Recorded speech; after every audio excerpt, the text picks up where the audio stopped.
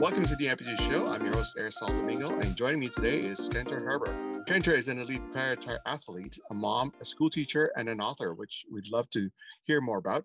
Welcome to the show, Kendra, and thank you for being here. Thanks for inviting me. Before we get into the book and training and all of that great para triathlete stuff, perhaps tell our listeners a little bit about your limb loss journey. Yeah, I was actually born with a birth defect. So my right leg, I was missing three toes, I was born with three toes, and my right foot was crooked. It was about 1.5 inches shorter than my sound side, and I was missing my fibula bone. So quite a few things wrong there. And my parents tried to save it for as long as they could, and they tried to explore some other options. But by the age of 2, they pretty much knew there was just no saving it. And they went ahead and amputated at that point. And just a few short months after that, I got fitted for my first prosthesis.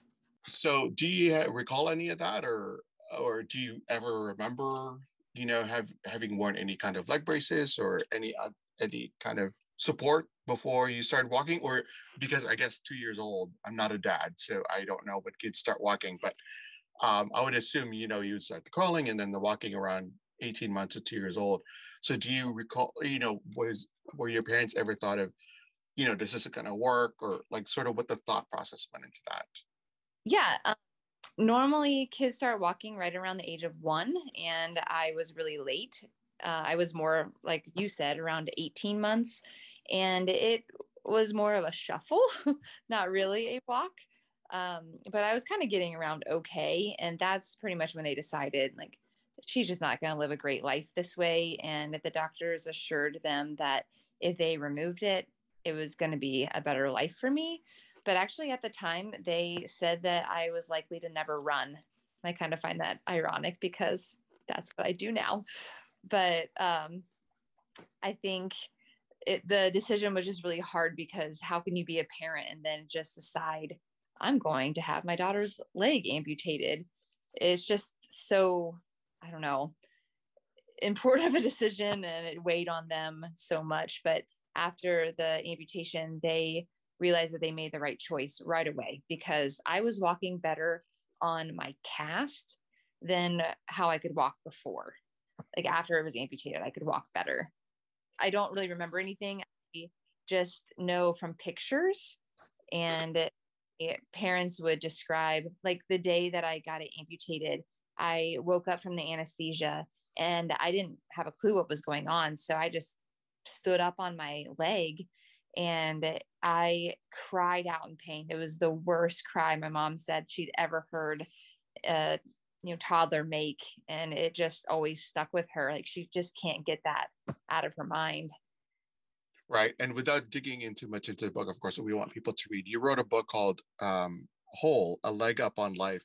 So can you tell us, and again, having read a few pages of the book, you talk about, that inner struggle, I guess, of, to your point earlier about your mom or your parents making that decision. And you talked about, her faith and renewal in her faith and all of that.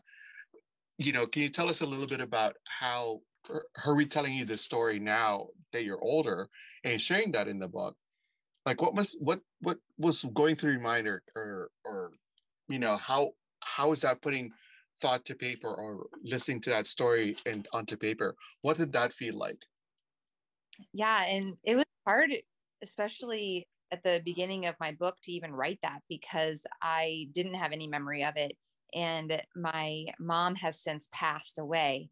So I didn't really have anything to go off of. And I kind of had to settle on my dad's recollection of things. And sorry, men, but they're not quite as emotional sometimes. So, just hearing that story of just how hard it was for them to make that decision. And now, as a parent myself, I could not imagine doing that to my own children. And you always want to do what's best for them, but in the moment, it doesn't seem like that's the best thing. But I'm glad that they had the courage to do the hard thing, knowing that eventually would likely be the right thing. So what inspired the book? Like what motivated you to write it? Were you seeing any gaps in the in the care that you were receiving, or are you seeing the gaps in the community? Like what motivated that whole process? Yeah, I think it was more of a calling to gain better representation for the disabled community. I grew up not having any books with people on the front cover that look like me. And I just thought, what a travesty. There's so many people like us doing great things, and we should be celebrated too. And people should know our stories because they're worthy of knowing. And I started actually reading Amy Purdy's book, and she's a double amputee. And I read the preface and I was like, oh my gosh, she is so moving with her story and she's inspiring, and I can do this too. And it was kind of at that moment after having read that book, I decided I was going to tackle it. And how long did it take you to write the book? It only took me about 7 months, which isn't Wow. all, but it's really easy with a memoir because it's my life. Like it's already been told. So I didn't have to think of like plot and characters or anything like that. I already knew the story, but the editing process and just revising and all of that and getting the front cover done, the whole process took me about 2 years. Wow. What are some of the inner struggles when you're writing that? Because you're now reliving some of those experiences and then moving forward and jumping off from having written all of that. Like, what was that like? And capturing that in your storytelling. Was it Yeah, hard? Was it it was kind of therapeutic. I don't know. That sounds weird. Like nothing was really hard to write about, but I actually kind of found my voice in my story, and that was neat to see. It was also neat to reflect on my growth, where I started and where I am now. And then I think maybe I didn't even portray this well in the book, but like the most emotional time that I have now is like fear for the future almost, because I don't know how mobile I'll be as I get older. And there's just some things going on with my body. Like I used to be able to weight bear and step down on my stump or residual limb. But now, like on harder surfaces, I can't. And I'm just thinking, oh man, what's to come? I'm a little nervous about the aging process as an amputee. But, it was funny in some regards to like reflect back on some past memories that I hadn't thought of in a long time. So that was cool. right? And then as a mom, you have your experience of being pregnant and being an amputee or somebody who's experienced limb loss. Can you share a little bit about that experience of, what it's like to be a mom, not only carrying this baby, but also now chasing after your child, right? Yeah. As an amputee. Yeah. I think the pregnancy and motherhood is kind of twofold. So I'll start on the pregnancy aspect. Um, Being pregnant with a prosthetic leg is kind of challenging in that we have to gain weight naturally. And for me, my prosthesis fits differently if I fluctuate 5 pounds. Like, it is so hard to get a good fit. So I gained 30 pounds, and I thankfully only gained a lot of that in my stomach, but I held water a lot. And so my stump would swell and then it wouldn't fit into my leg. And I had to like elevate it a lot. And I had to always wear my liner because if I took it off, it just like ballooned up. So there was things that I figured out like how to make it work. But knowing that I wanted another child after that, I actually had them make my next prosthesis able to be a little bit more adaptive. So they put like a flexible inner liner in there. And when I got pregnant the next time, I was able to take that inner out and it gave me more room. So it was kind of genius. My prosthetist thought about it and I was like, yeah, let's do that. And it totally worked. It was the best. But as far as the motherhood aspect goes, I write about this in my book too, but my kids, they didn't notice it for the longest time. And then there was like one day where they both is like almost at the same exact age where they were terrified. They were like, oh my gosh, my mom is taking her leg off. Like, is my leg going to come off? Like, what's happening here? And they were just horrified. They would actually run away from me. And it was so sad. I was like, oh my gosh, my own children are afraid of me. And I was talking to my husband, trying to brainstorm how to fix that. And he's like, let's just kind of make a game out of it. And so we like put stickers all over it. We put dolls inside of it. We just made it fun. And within a couple of days, the problem was solved. Right. I think that's important for new moms and maybe moms now who have experienced limb loss and who are amputees to know that, that those things kind of do happen. I like how you brought that up and you said you write that about in your book, because I think that would be a great tool to not be afraid of it, and that you have shared that experience. And so those are the kind of things to kind of watch out for, and how you dealt with it and how you adapted your teaching to them, and how you now have exposed them to this. And it's funny, to your point about, they didn't realize it. And it's funny that, one day they kind of clued in going, oh, my mom's different. Yeah. But it's like, I gave you birth, I gave birth to you. So you should, and that's a curiosity of children, right? It's like, no, they do accept us, like, because that's what children are. But there's that part of wonderment as well, going, wait, what? Did my mom just really remove her leg? Right. So probably is terrifying for them. They just can't understand it all. But yeah, and now like we celebrate it. They call it my special leg. And they want me to come into their school and talk to their friends about it.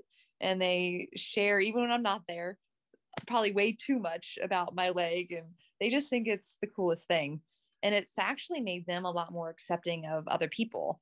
There's a girl in my daughter's class that is hearing impaired, and she wears a cochlear. And my daughter thinks it's the coolest thing. So again, she probably asked too many questions about it, but she just treats her like she's special.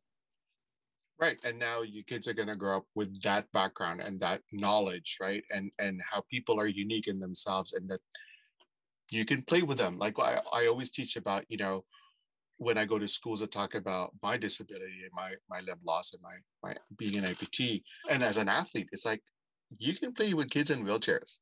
We're not fragile,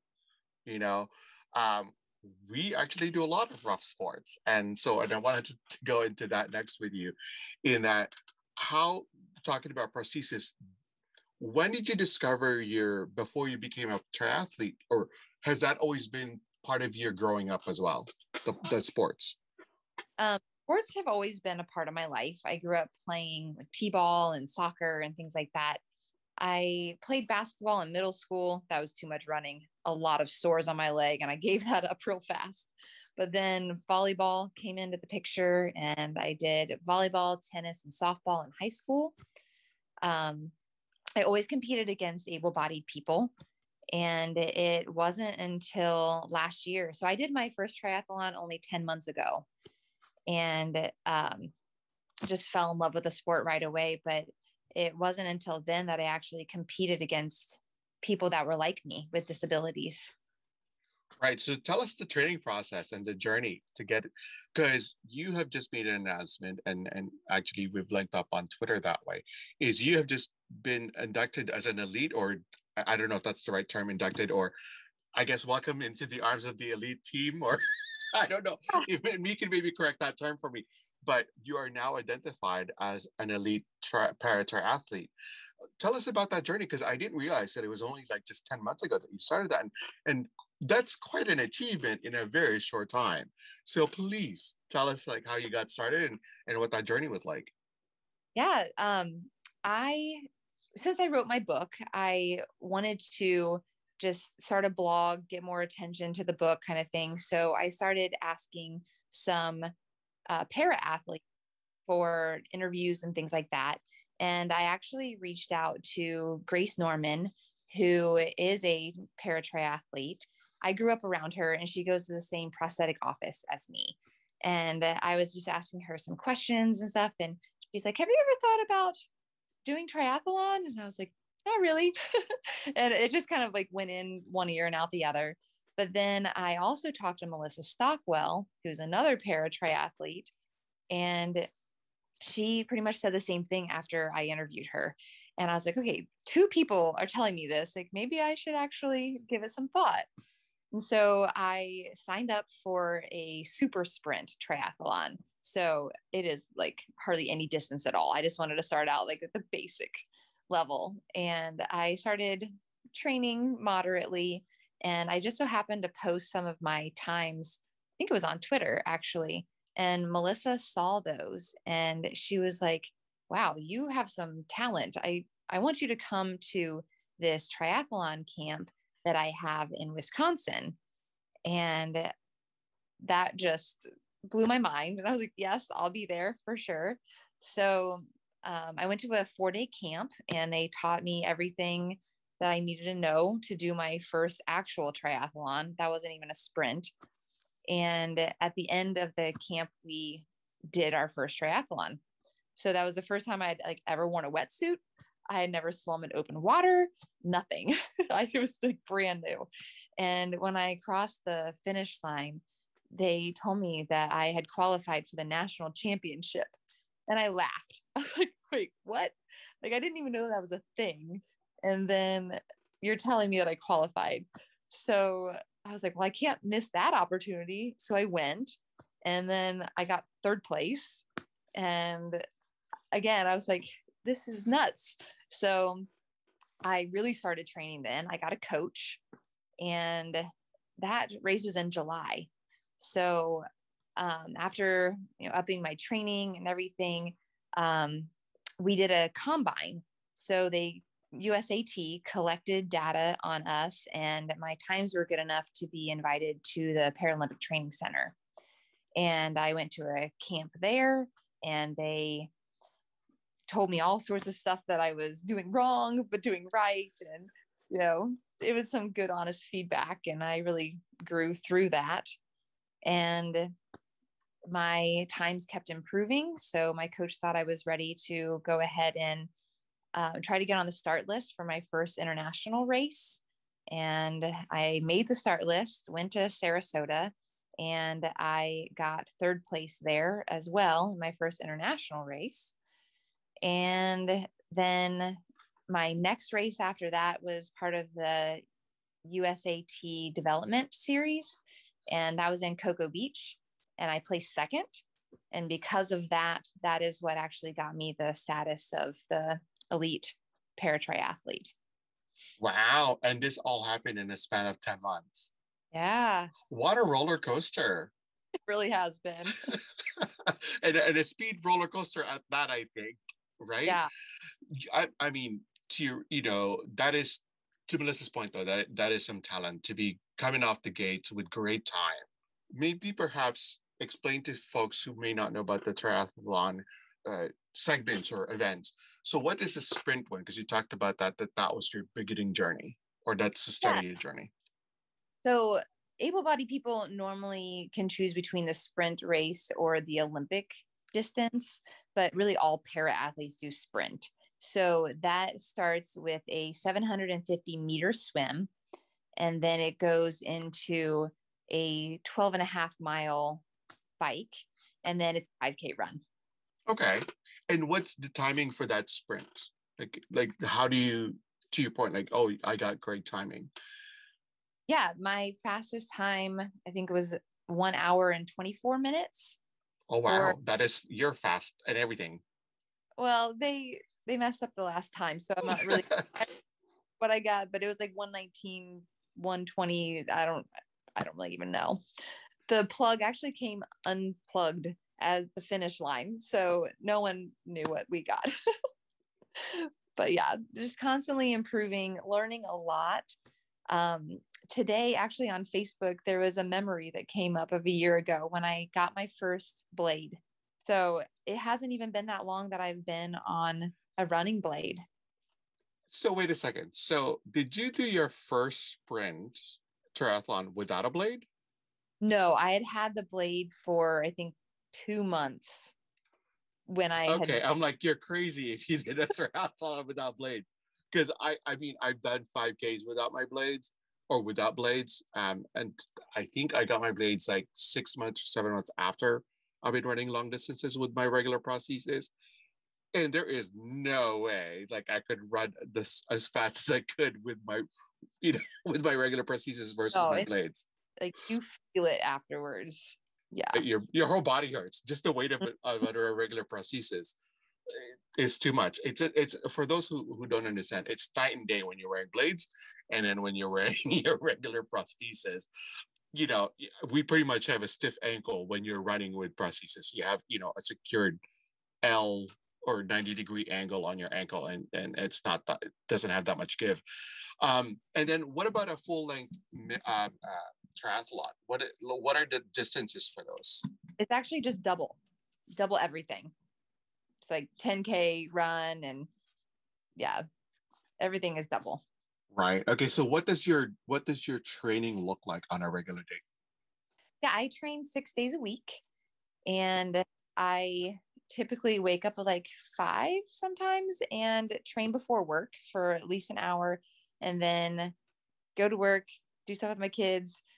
Right after work, I normally have another hour or so training block, and then dinner, family time. And sometimes I have strength training for 20, 30 minutes in the evenings after they go to bed. And then do you train the full triathlon on those training days, or do you alternate days? Like, so today's a swimming day, tomorrow's a running day, the next day is a cycling day. Yeah, I do 2 disciplines a day. So today was a bike and swim day. And then tomorrow is run and strength. And we just kind of cycle through that. Normally you don't do 3 a day. Right. And then in those training days, do you do the whole, like, let's say do you do the 5K, or do you, like, what, again, I'm asking as a runner because we do that differently. Yeah. Yeah. So normally you like over plan basically. So I run anywhere between maybe 5 to 8 miles for my running days, even though I know I won't run that far in the actual event. But I think you need to get your slow twitch muscles and fast twitch muscles going and all sorts of stuff. So yeah, it's normally a little bit longer than that. Same thing with the bike. Like I'm off the bike in 38 minutes during a race, or 35, I don't even know. But I rode an hour and something today. I have an hour and a half ride on the weekends normally. Wow. So it's a grueling training schedule for you. And as a mom, and you talked about work, like I was thinking, where do you squeeze all of this stuff in? It's I crazy. It's like never a free second, to be honest. Do you ever find that when you're in that focus athlete mode, that somehow the world goes away, or like, what are your coping mechanisms for a lot of those, rough days, or maybe you didn't do so well on a race, or I don't know, or you didn't do so well in your workout? Like, how do you deal with those on a daily basis? Yeah, I was just talking about this because I had some really just rough days where I was angry and I'm like, I need to train. Like that is how I channel it. Like this is my therapy. And I do just shift the focus completely. Like you can't think about those outside things when you are that focused on your training regimen. And some of it, especially like swimming, it's so rhythmic that you almost get into this pattern, and it's soothing, but it's also really hard work. No, yeah, the same thing with the running, right? Like, I don't know if you find that. For me, it's the pace, right? Like, it's like if something goes in my head, I find my pace starts going lower and lower, or slow. I get slower and slower, I should say. And then I also find that when my music is not in tune with my pace, is that I get slower when I'm running. So I don't know if you find that, for your running or cycling or your swimming. And I don't think you would listen to music when you're swimming, but do you find that that's also somehow affects, like, your outside environment affects the way you train? Yeah, actually, my coach is a genius because he has come up with this breathing pattern for running. And it's Please basically, share. yeah. So it's always on the odd increments. So he'll say like, breathe in for 3, out for 4. And that way you're never stepping down on the same foot each time you're like, it's hard to explain, but like your foot isn't hitting on the right side every single time when you breathe. It switches. And so it evens you out more. And it also helps you keep pace. Like I don't even have to look at my watch anymore because I know that if I'm going to try to almost sprint, it's like a 2-1. It's into out 1. And if I'm going like a warm up, it's in 5, out 4. And how do you do that with your brain?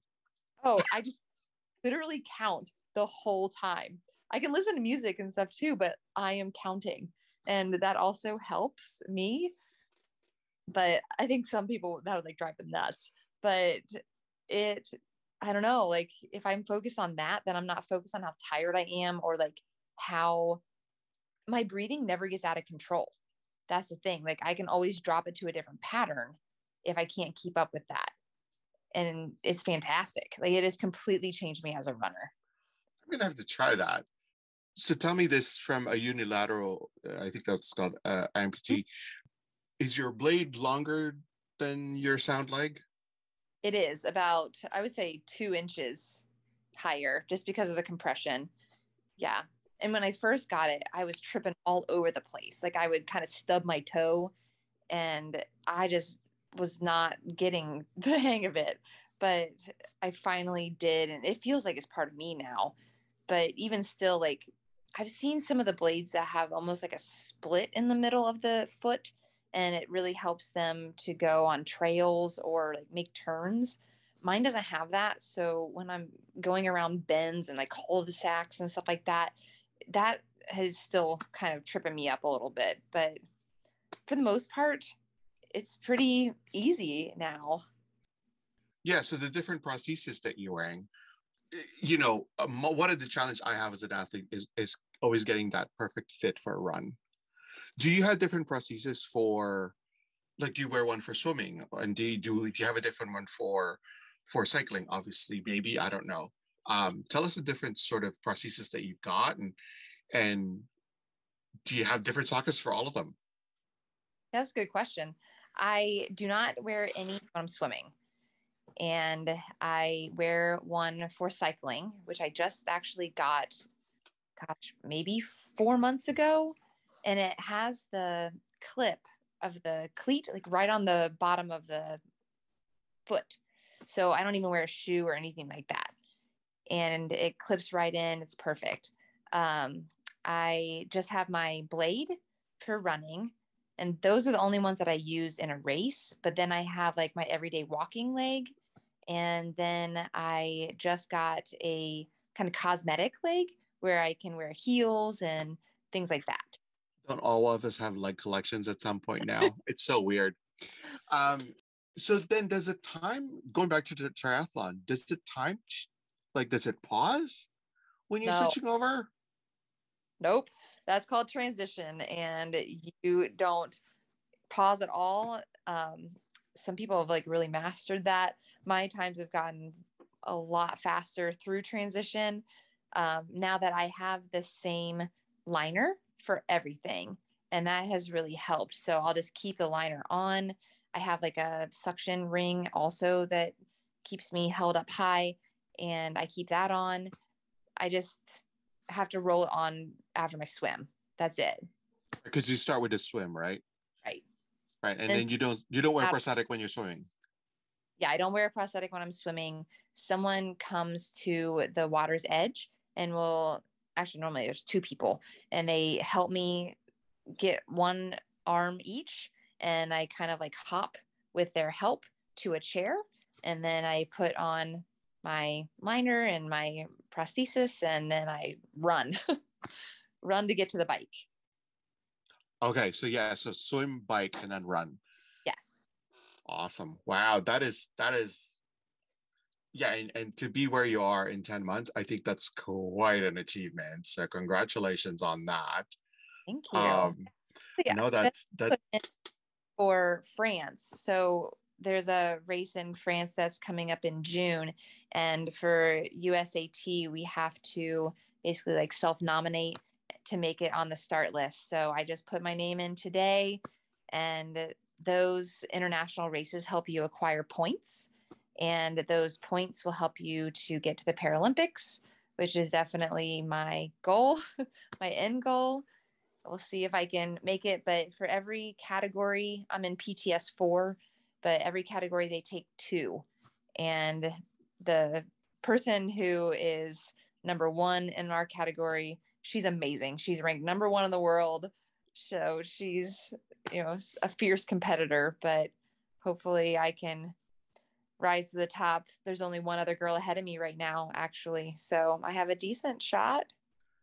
No, I think so. I mean, again, to achieve what you've achieved in the last 10 months, to be coming in third and second now, I think you're way up there. So, good luck to that. And I was actually going to ask you, 2 things. So let's maybe go back to just the one first is, so there's you talked about different categories. So in athletics, we have different categories as well.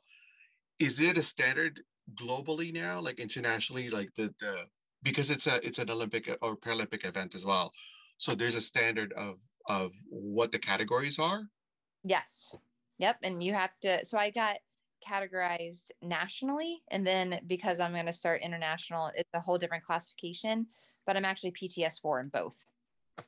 Okay. And then how many, oh, okay. So you're in both. And then how many categories are there, or how many levels of classifications are there? There's PTS 2, 3, 4, and 5. And then there's also 2 for visually impaired. And then there's 2 for wheelchair. Okay. And then, so I'm kind of basing this on athletics. So is each category different abilities, different mobility abilities? So is that the same for, the level 5? Is that like an able-bodied? I would say they would still be considered disabled. They're not racing against other able-bodied people. I would say that some of the level 5s beat the other like able-bodied people. Especially I mentioned Grace Norman. She beats all the men. Like, she is unstoppable. In fact, she should actually be a PTS 4 like me. I'm glad she's not, because I would be competing against her. But the only reason that she is PTS 5 is because she's that good. And normally they're not supposed to do that. It's really just supposed to be the level of disability. But she is the only one in the world that is racing in PTS 5 that is a leg amputee. Everyone else is upper extremity. Right. But that's that's so you're never ever ranked with her then, or a P5, and a P3 will never be ranked with you. Exactly. Right. They have their own awarding things, and then you have your own awarding things. And then she has her own awarding. That's amazing, though, to be the only one at that level, because she's just that good. That's amazing, and that's really awesome. So you talked about going to Paris. So that I was going to ask, what's next for you. So when is that happening? Is that something happening in 2022? Yeah. Yep. Coming up in a month. So wow. So you're in rigorous training now. Oh yeah. Yeah. Actually, with triathlon, our season is so long. Like, it's just, we don't stop. There might be, a couple months in there where I'm still training 6 days a week, but it's just a little lighter, just to give my body a little bit of a rest. But really, this is year round. I train this way all the time. Wow. I can't. No, I'm I'm a seasonal athlete. So my sports is summer season. So it just started, like literally the season just started, the outdoor sports, right? I haven't really taken into indoor season for my sport. So I've always, and again, a lot of field sports don't typically go into an indoor season. Track does, but in para field, there's not a whole lot that happens indoor wise. Especially in my sport where there's a lot of throwing, you don't have the space. True. Yeah. And you have floor covering, not ground that can absorb a weight of a shot put. So don't want to destroy the floor, so they won't. But yeah, very seasonal. So I didn't realize that it's a whole year round. Yeah. So my first race was in the beginning of March this year, And then our last race is in October. Wow. Okay. So yeah, so you do get a short break, but you probably don't really stop training because you have to be ready for March again. So wow. Okay. Awesome. Cool. And then so yeah, so then after Paris, obviously 2023 happens, and the next Paralympics is 2024. No, Yeah. 2023. Oh, is it 24 in Paris. 24 in Paris? So do you all participate in a Grand Prix as well, in athletics Grand Prix, or no? No. Is it triathlete is a triathlete Hmm. actual events, and then or a discipline on its own, and then you go to the Olympics, the Right. Paralympics. Yep. Awesome. Wow, that's intense. Yeah. And how many competitions do you all regularly do a year? That really varies. For me, I'm trying to be strategic in the races that I go to because it's just so expensive. Triathlon, I mean, we just have so much equipment for three different sports. And then the international travel, that has been really hard. I'm trying to get sponsors right now. I have enough sponsors to cover my national races, but not international. So that's just the burden in itself. But I will likely do probably 6 or 7 this year. Wow. And how many have you done? I'm like just like everybody, if you can see my face, I'm like in a wow mode. It's May and you want to do 7 a year. So what, one a month in the next Yeah, couple of months? roughly. Yep. And I have like scheduled in June, and yeah, it's crazy.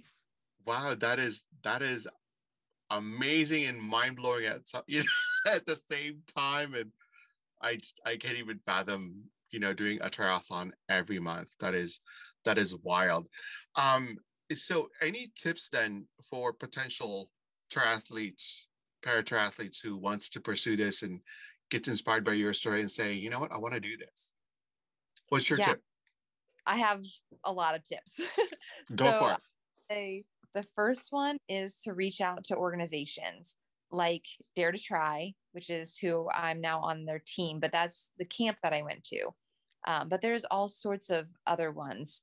Team Catapult has one, like CAF, Challenge Athletes Foundation. All these foundations will not only help teach you the sport, but they will also a lot of times fund things. They will give you grants. They will help you to travel and pay expenses in some instances. So I would say that for sure. Um, just kind of leaning on people who have already done it. So asking other people and having mentors, that has really helped me. And then for triathlon, especially, I would say equipment. Equipment has helped shave minutes off my time. I got a new bike. That was a huge difference. Then I got racing wheels, another really big difference. So I think it's just like asking for help, getting the grants because of how expensive it is, and then just trying it. Like if you're devoted and if you are passionate about it, that's all it takes. You need to be committed, but you don't even have to do it at the top level. Like you can race. I did my hometown race and it was like an able-bodied race and I still did it. And I actually finished pretty well, but like there'll be people there to help you. All you have to do is talk to the race director and tell them that you're a para athlete. Here's what I need. Like I need a chair during transition. I need help getting out of the water. And as long as you advocate for yourself, I've never had anyone tell me no. Like they will do anything to help you and it can be done. Yeah, and I think anything in the in triathlete world anyway, there's a lot of y'all that are really like at the front of the sport, right? There's Melissa, there's you, there's Well, Jamie Brown's one of Chris Hammer. I mean, yeah, there's there's tons of you, all the CAF athletes who really advocating for this. So it's great to hear that that the triathlete world is actually very much inclusive and accommodating to include the para athletes in the sport. oh yeah, we want people to join. We want people to have their lives changed like mine has. Yeah. No, it's great. Is there an Ironman wish for you? Not at all. Nope. I am not a long distance person. After that triathlon is finished, I'm like, yep, I'm done. Just have no desire. Right? Definitely. There's got to be a stopping point. In any event. So where can people learn more about you and find out about your book and all of that? Yeah, if you just head to my website, actually, kendraherber.com, everything is there. You'll find out about modeling for me. You'll find out about, my bio, more about me, my book, more about triathlon, all sorts of stuff. Awesome. And can people find you on social? Yeah, they can. They can go to it's Leg Up on Life for Twitter and Kendra.Herber at Instagram. And that's pretty much it. Awesome. Thank you so much for spending the time with me today. Look for Kendra Herber's book, Whole, A Leg Up on Life, and keep an eye out for her in the next Para Triathletes events. I want to thank Kendra Herber for joining me today. I'll share the link on my website at www.airsoftgamer.com. Thank you for tuning in. If you have any comments, questions, or show ideas, please connect with me on Facebook and Instagram at The MTH Show. Until next time, I'm your host, Airsoft Domingo. This has been The MTH Show Podcast.